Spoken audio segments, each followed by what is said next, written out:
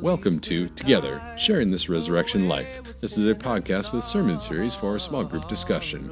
After you have your small group discussion, be sure to check out the show notes and use that link in the show notes to submit your attendance and any questions to me, Pastor Haig, and I'll follow up with you personally.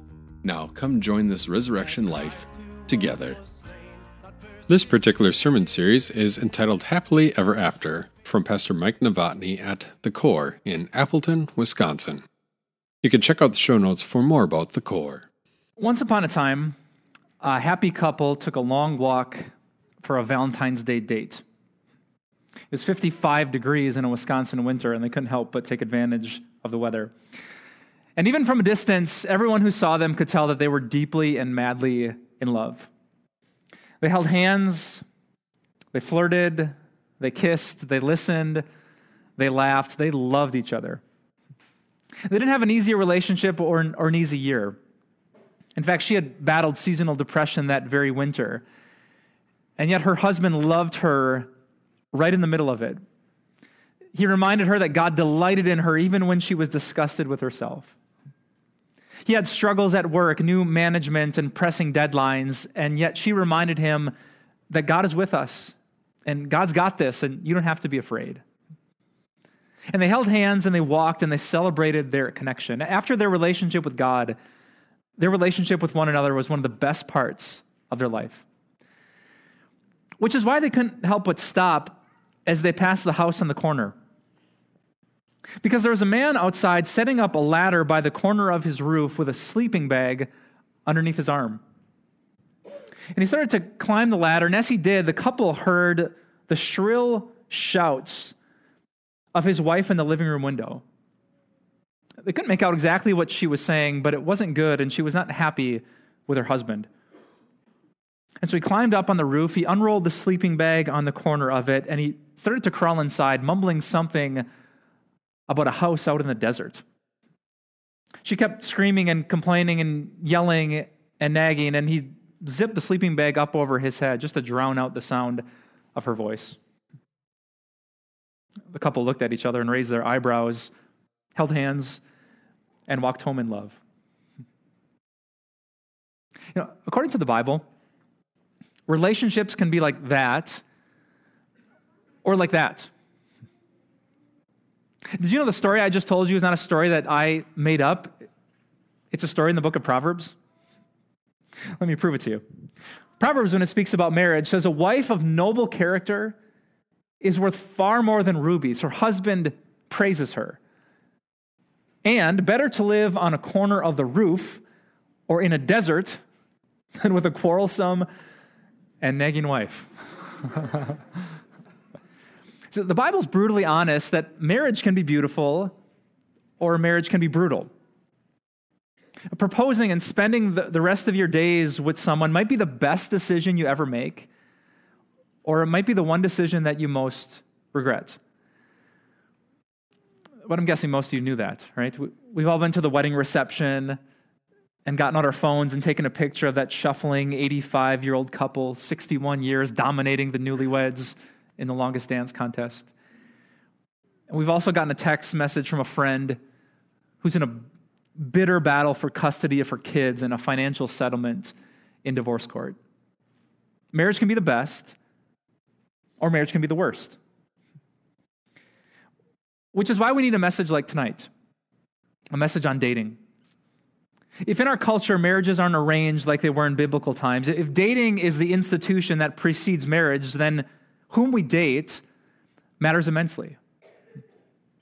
We have to think very carefully. As one of our divorce members told me when I asked him for wisdom to share what he had learned, he said, the best thing I could tell you about divorce is to think carefully when you date. And so that's what I want to do with you tonight, to open a Bible and to try to answer one big question. If you're taking notes in your program, here's the first fill in the blank. The question is, whom should you date?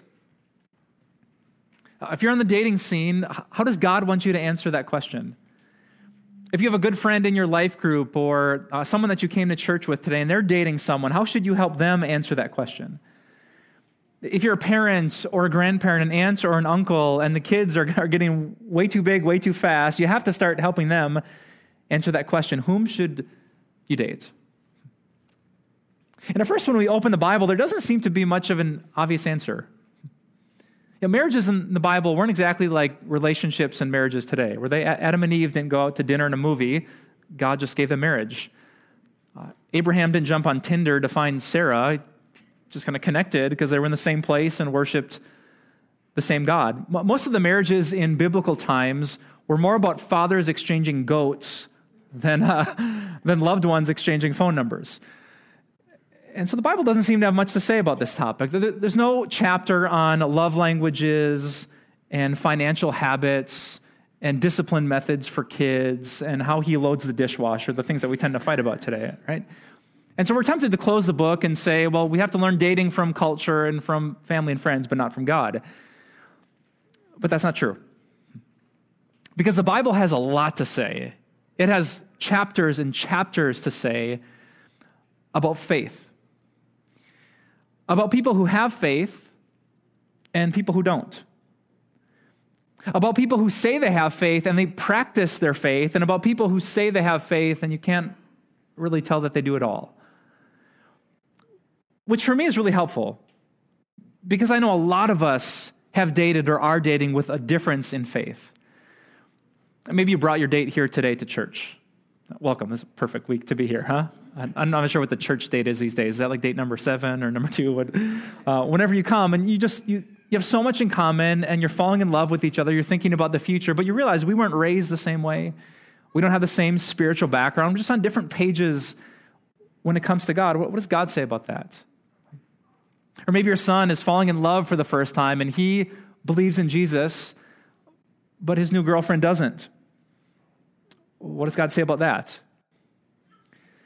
Or maybe your sister or someone in your life group is getting really serious about a guy, but the guy isn't yet really serious about God. What does God say about that? When there's a difference in the depth of our heart, the one that we pursue more than anything else, what do the scriptures say about that? Can you date that person? Are you allowed to marry them? Would God show up and bless that relationship, that union?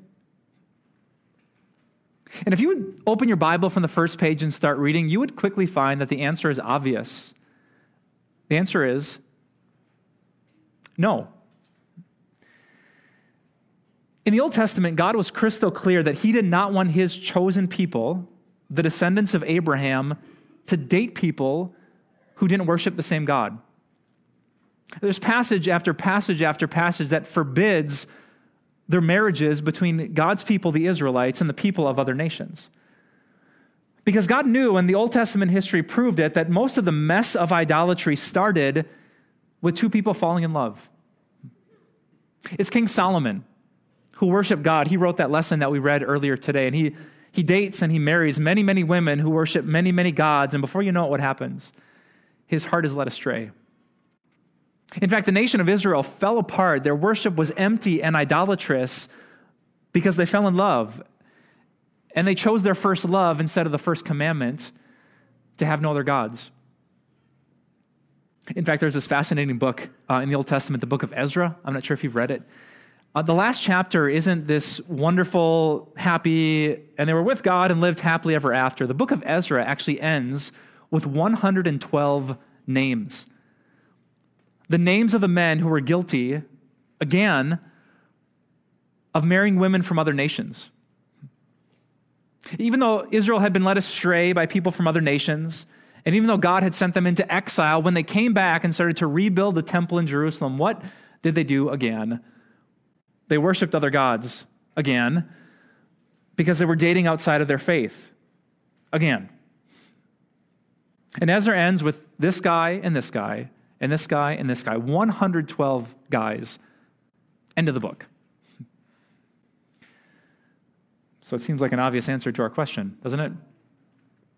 And if you brought your date to church today and they're not a church person, this just got really awkward, didn't it? Sorry. Give him a kiss him goodbye, like forever, and we'll get back to church, right? Actually, no. I'm being facetious about that, but not yet, because if you've read the Bible, you might realize that there's a bunch of stuff in the first half of the book that we don't exactly do today. Like, God forbid in the Old Testament the interfaith relationships, but he also said that when you come to church, you have to bring an animal with you that will sacrifice and spatter its blood on the altar of God. Anyone bring a goat with them today? No? And he also commanded that you had to worship on the seventh day of the week, the Sabbath day, which is Saturday. And if my watch is correct, it's not, and we're not. There's all sorts of things that God said in the Old Testament that he doesn't command for his New Testament people today, people like us. There's some commandments that were just for his Old Testament Israelites and not for modern day Christians. And so the question is, when we look at the New Testament, does God repeat what he says in the Old? That's where we really find out what's applicable to us today. And so as we try to answer this question, we have to say, what does the New Testament say about interfaith dating? And there's a lot of Christians, I would guess, if you would just Google that question, can a Christian date a non-Christian, that would give you an immediate answer, and the answer would be, no, you can't. And they would quote two passages to you, 2 Corinthians 6 and 1 Corinthians 7. I want to look really carefully at both those passages with you tonight. Here's the first one. 2 Corinthians 6, the Apostle Paul writes to the church at Corinth, and he says, do not be yoked together with unbelievers. You know what a yoke is? Two animals are out in the field. The farmer puts a yoke around them so they plow in the same direction. And Paul's saying, I don't want you to be yoked. I don't want you to be joined together with people who aren't plowing. They're not moving in the same spiritual direction. And so some people will say, don't be unequally yoked. Have you ever heard that phrase before? Don't be yoked together in marriage, the closest of all human relationships, with someone who doesn't worship the same God. Which seems like a really compelling case, except for one tiny little detail. There's a word that's not mentioned in this passage, and it's the word marriage. The passage actually isn't about marriage at all. If you'd read the whole chapter, 2 Corinthians 6, you would never find dating, relationships, marriage even mentioned. What you would find is idolatry. Paul's not talking about whom you should date. He's talking about whom you should worship with. And so if a Hindu and a Jewish rabbi and a Muslim imam came up on stage and I grabbed hands with them and started to pray, Paul would say, no. Don't be yoked together with people who don't share your same faith. If you're not all moving spiritually in the direction of the cross and worshiping Jesus Christ, you shouldn't join hands with a Hindu and you shouldn't bow down with a Buddhist. You're on different pages spiritually. You know how you don't like to be taken out of context? Paul doesn't either. And so being unequally yoked has to do with worship. It doesn't have to do with weddings. Which means we haven't answered our question yet. Now the second passage helps much more. In 1 Corinthians chapter 7, the Apostle Paul definitely is talking about relationships. In fact, we're going to study that chapter in multiple weeks of this sermon series. He's talking about being single, being married, being divorced, being widowed. And way at the end of the chapter, Paul drops a line that is famous in Christian circles when it comes to dating. Here's what he says in verse 39.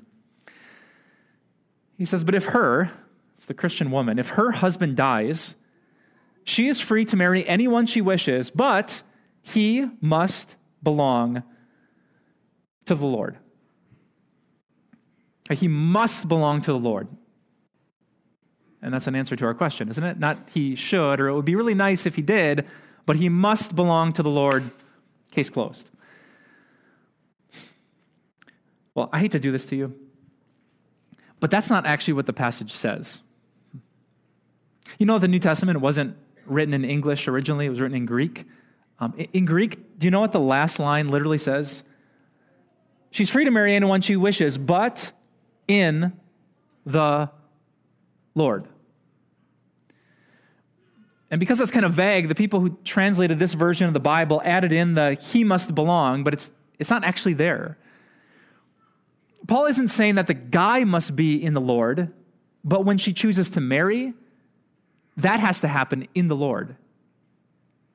In other words, when she's thinking about this guy, she also has to think about God. She can't be so head over heels for him that she forgets about holiness and worshiping God with her whole life. As she thinks about their future, she has to remember that God is her real future. God is the greatest passion of her heart. If she forgets about all that, then she's not marrying in the Lord. But if she remembers, if she thinks, if she prays and considers, then she is marrying, according to 1 Corinthians 7, in the Lord. So I'd propose to you that the teaching of the New Testament is not so much about whom you can marry, but how you should marry. That's our big idea for today if you're taking notes. The question of dating is not so much a whom. God says you can date him, but you can't date him. The question is a how. The follower of Jesus, how will you date him? Or how will you date her? God isn't looking at a certain percentage of the population and saying to his people, you can't. He's just asking an honest question. Can you? Can you still love me with all of your heart if you fall in love with someone who doesn't love me with all their heart? That's a question every Christian should ask in every relationship. Is this happening in the Lord? Now, let me try to demonstrate for you what I mean.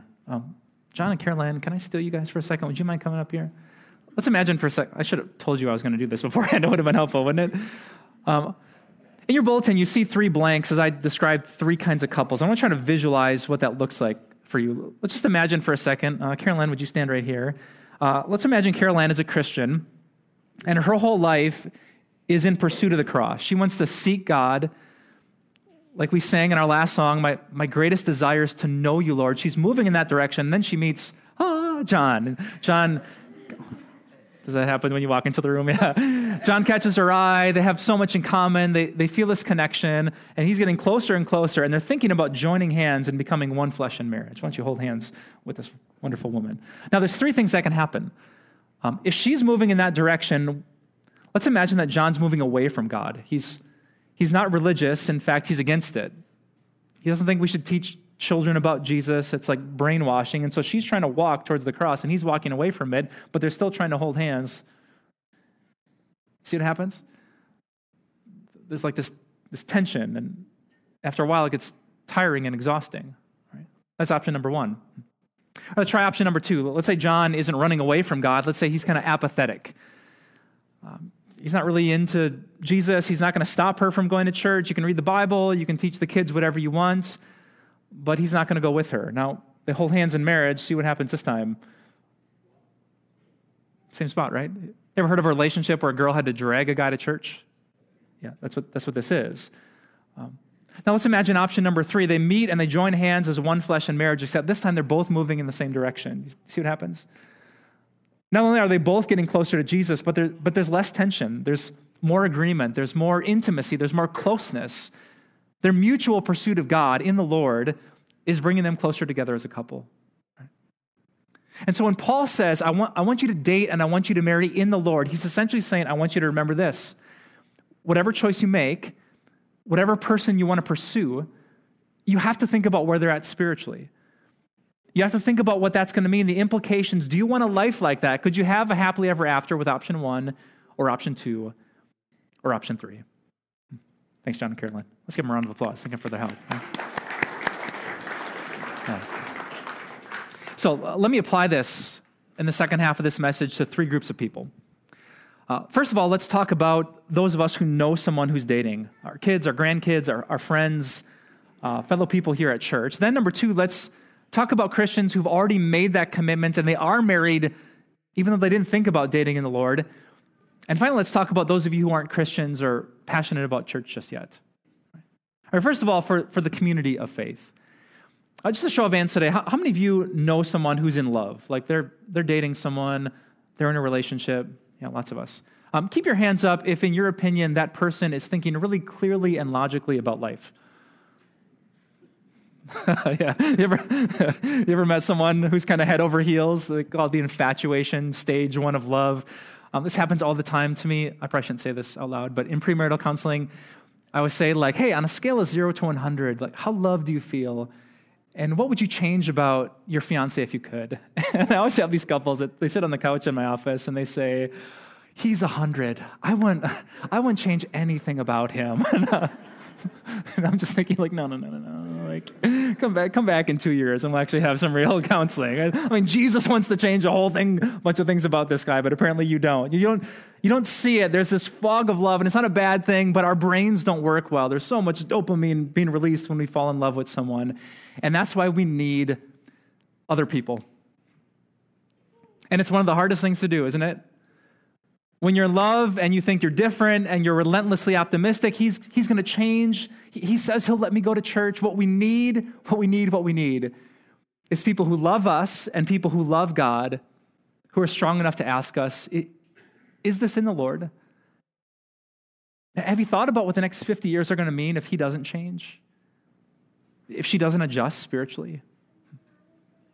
And so we need to have the courage to ask those questions to our children and our grandchildren. We don't want to be legalistic. We don't want to say you can't. We just have to ask the question, can you?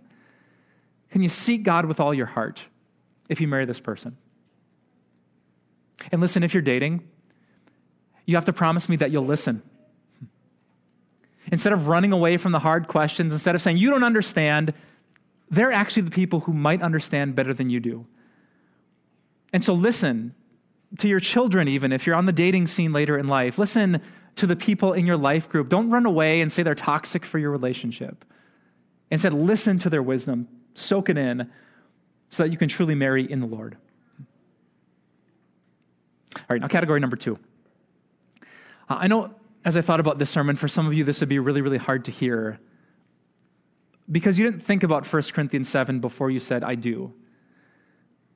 And now you're married to someone and you feel that tension and you don't know how to change it. She hasn't come around and he's not coming to church, and it's really hard bringing the kids Sunday after Sunday. You're married, there's a ring on your finger, but you're spiritually single when you worship. Now, if that's you, I just want you to say, we're so glad that you're part of our church. And you need to know that God has a great plan for you in your relationship. In 1 Corinthians 7, Paul actually addresses this very issue. He says this in the start of the chapter: the unbelieving husband has been sanctified through his wife, and the unbelieving wife has been sanctified through her believing husband. Like, sanctified means to make someone holy. And he's saying sometimes, a lot of times, it's through a relationship that an unbeliever becomes a believer. Someone who wasn't really going to church and now they start going. In fact, when I look out at all of you, when I think about the marriages that have happened, the people in our Bible 101 class, we have so many people who first came to know and love God because they fell in love with someone who knew and loved God. And so the New Testament says you shouldn't divorce to look for someone who's going to hold hands and walk towards the cross. Instead, you should love and you should let your light shine. You should show your husband or your wife how amazing it is to know God. That it's not just something on the calendar. It's not just an hour we spend, hour 15, on a Sunday night. Instead, God is everything to us. We're not afraid of the future because we know God, and He's God, and He's with us. We don't have to live with shame and guilt and fear. He's God, and He loves us, and He's never going to leave us or forsake us. How powerful would it be if while your unbelieving husband is panicking about the finances, you're perfectly at peace? If he's dragging around the baggage from his past, you're leaving it at the foot of the cross. If he's living with the drama of not being able to forgive his coworkers, and yet you're living in reconciliation and forgiveness, what a bright light that would be that would draw her to God. In fact, if you're in that situation, you get to do what Jesus did for us. Think about it. The Bible says that Christians are like the bride of Christ, the one He pursued and purchased and proposed to with His own blood. When Jesus came down from heaven and He came into this world, do you know the kind of people he sought after? If Jesus went on Match.com, a spiritual version, do you know the kind of people He was looking for? Messed up people.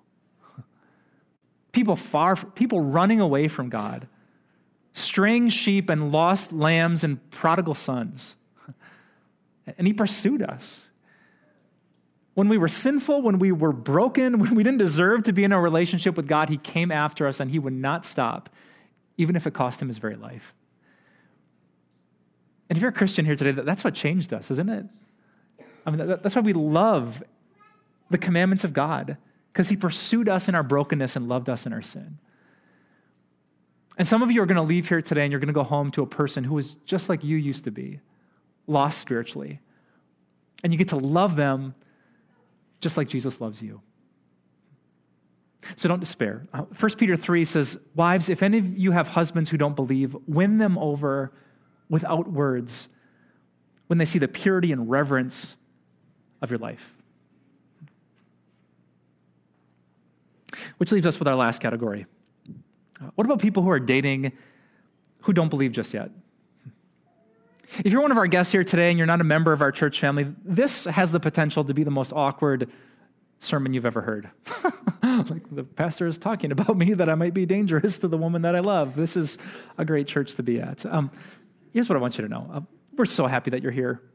And we pray for people like you to be here. We are so honored that your date decided to take you on a date to a church like ours.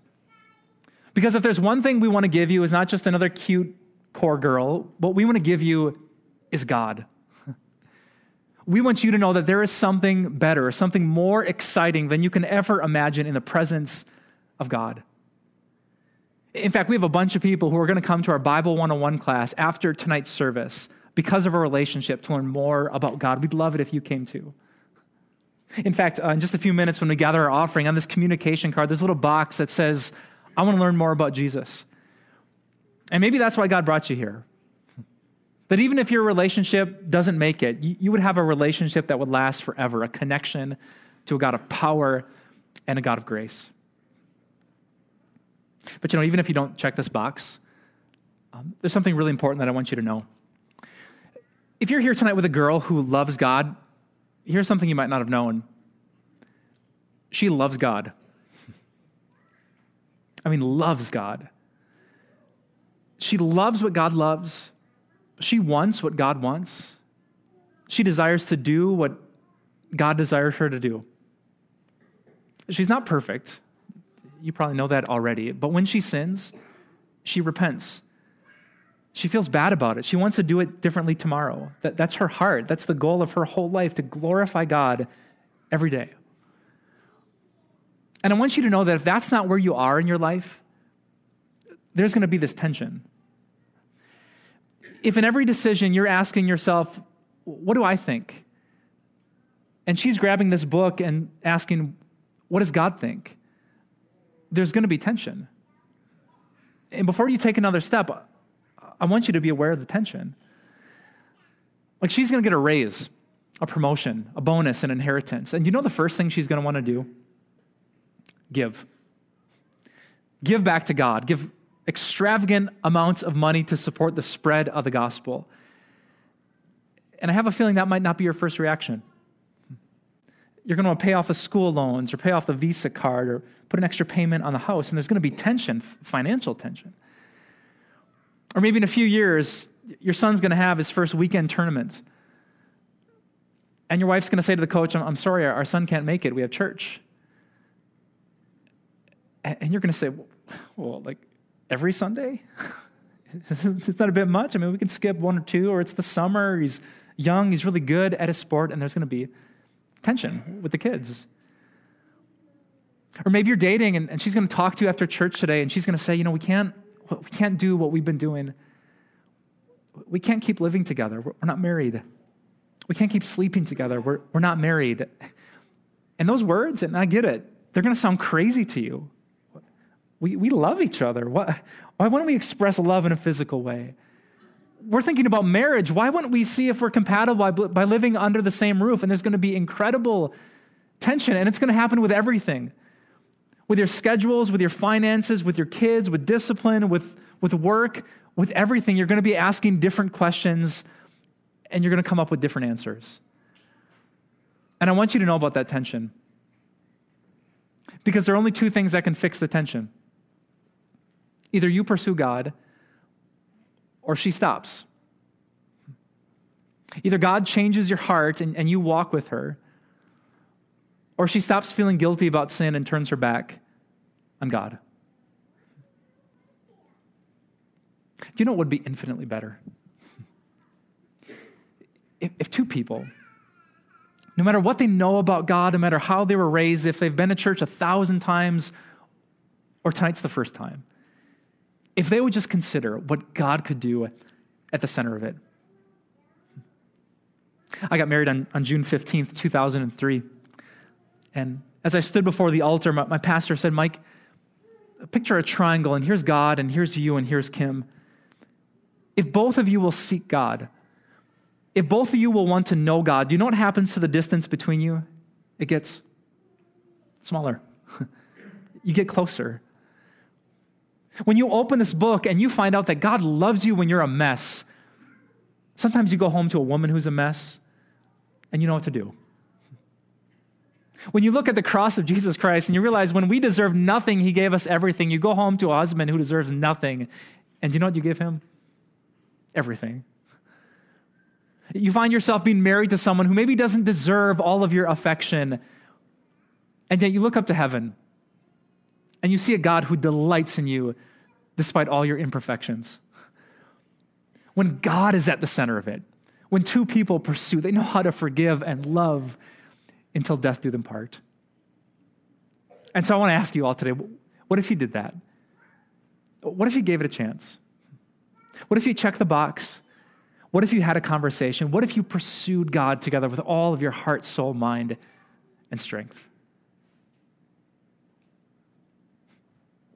The other day, I snuck into my little daughter's bedroom, and I sat on the carpet right next to her bed, and I watched her sleep.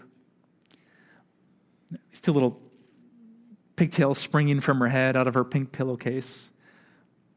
She's lying in a sea of like 47 different stuffed animals, and I start to pray for her.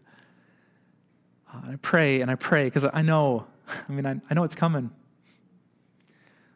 She's got a big girl bed, she's got big girl teeth, and before daddy knows it, she's going to have big girl desires.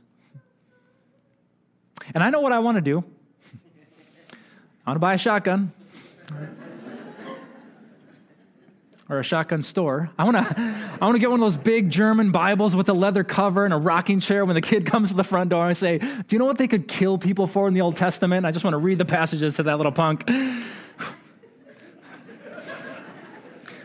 But I know I can't do that.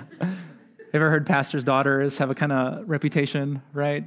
It's too legalistic at home, and so they go wild. So instead I pray. And I don't just pray for my little Maya. I pray for the boy. The boy I probably haven't met yet. And I pray that he would know God. I pray that he would know what commitment is, because he's seen it already in God. I pray that he would know what it's like to love a woman who doesn't deserve it, because he knows how deeply he's been loved when he didn't deserve it. And I pray for that boy's parents. I haven't met them yet either, but I pray that man, his dad, is a man of God, a man who turns his home into a sanctuary, a man who loves his wife as Christ loved the church, a man who kisses his bride and dates her until he dies, so that becomes normal until the day that he sees my little Maya for the first time. And I pray.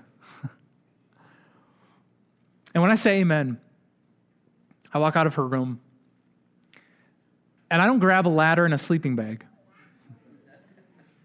I go to hold the hand of the woman who's led me closer to God. And so no, I won't tell my daughters who they have to date. And God's not going to say the same to you. But God does know this, our last passage.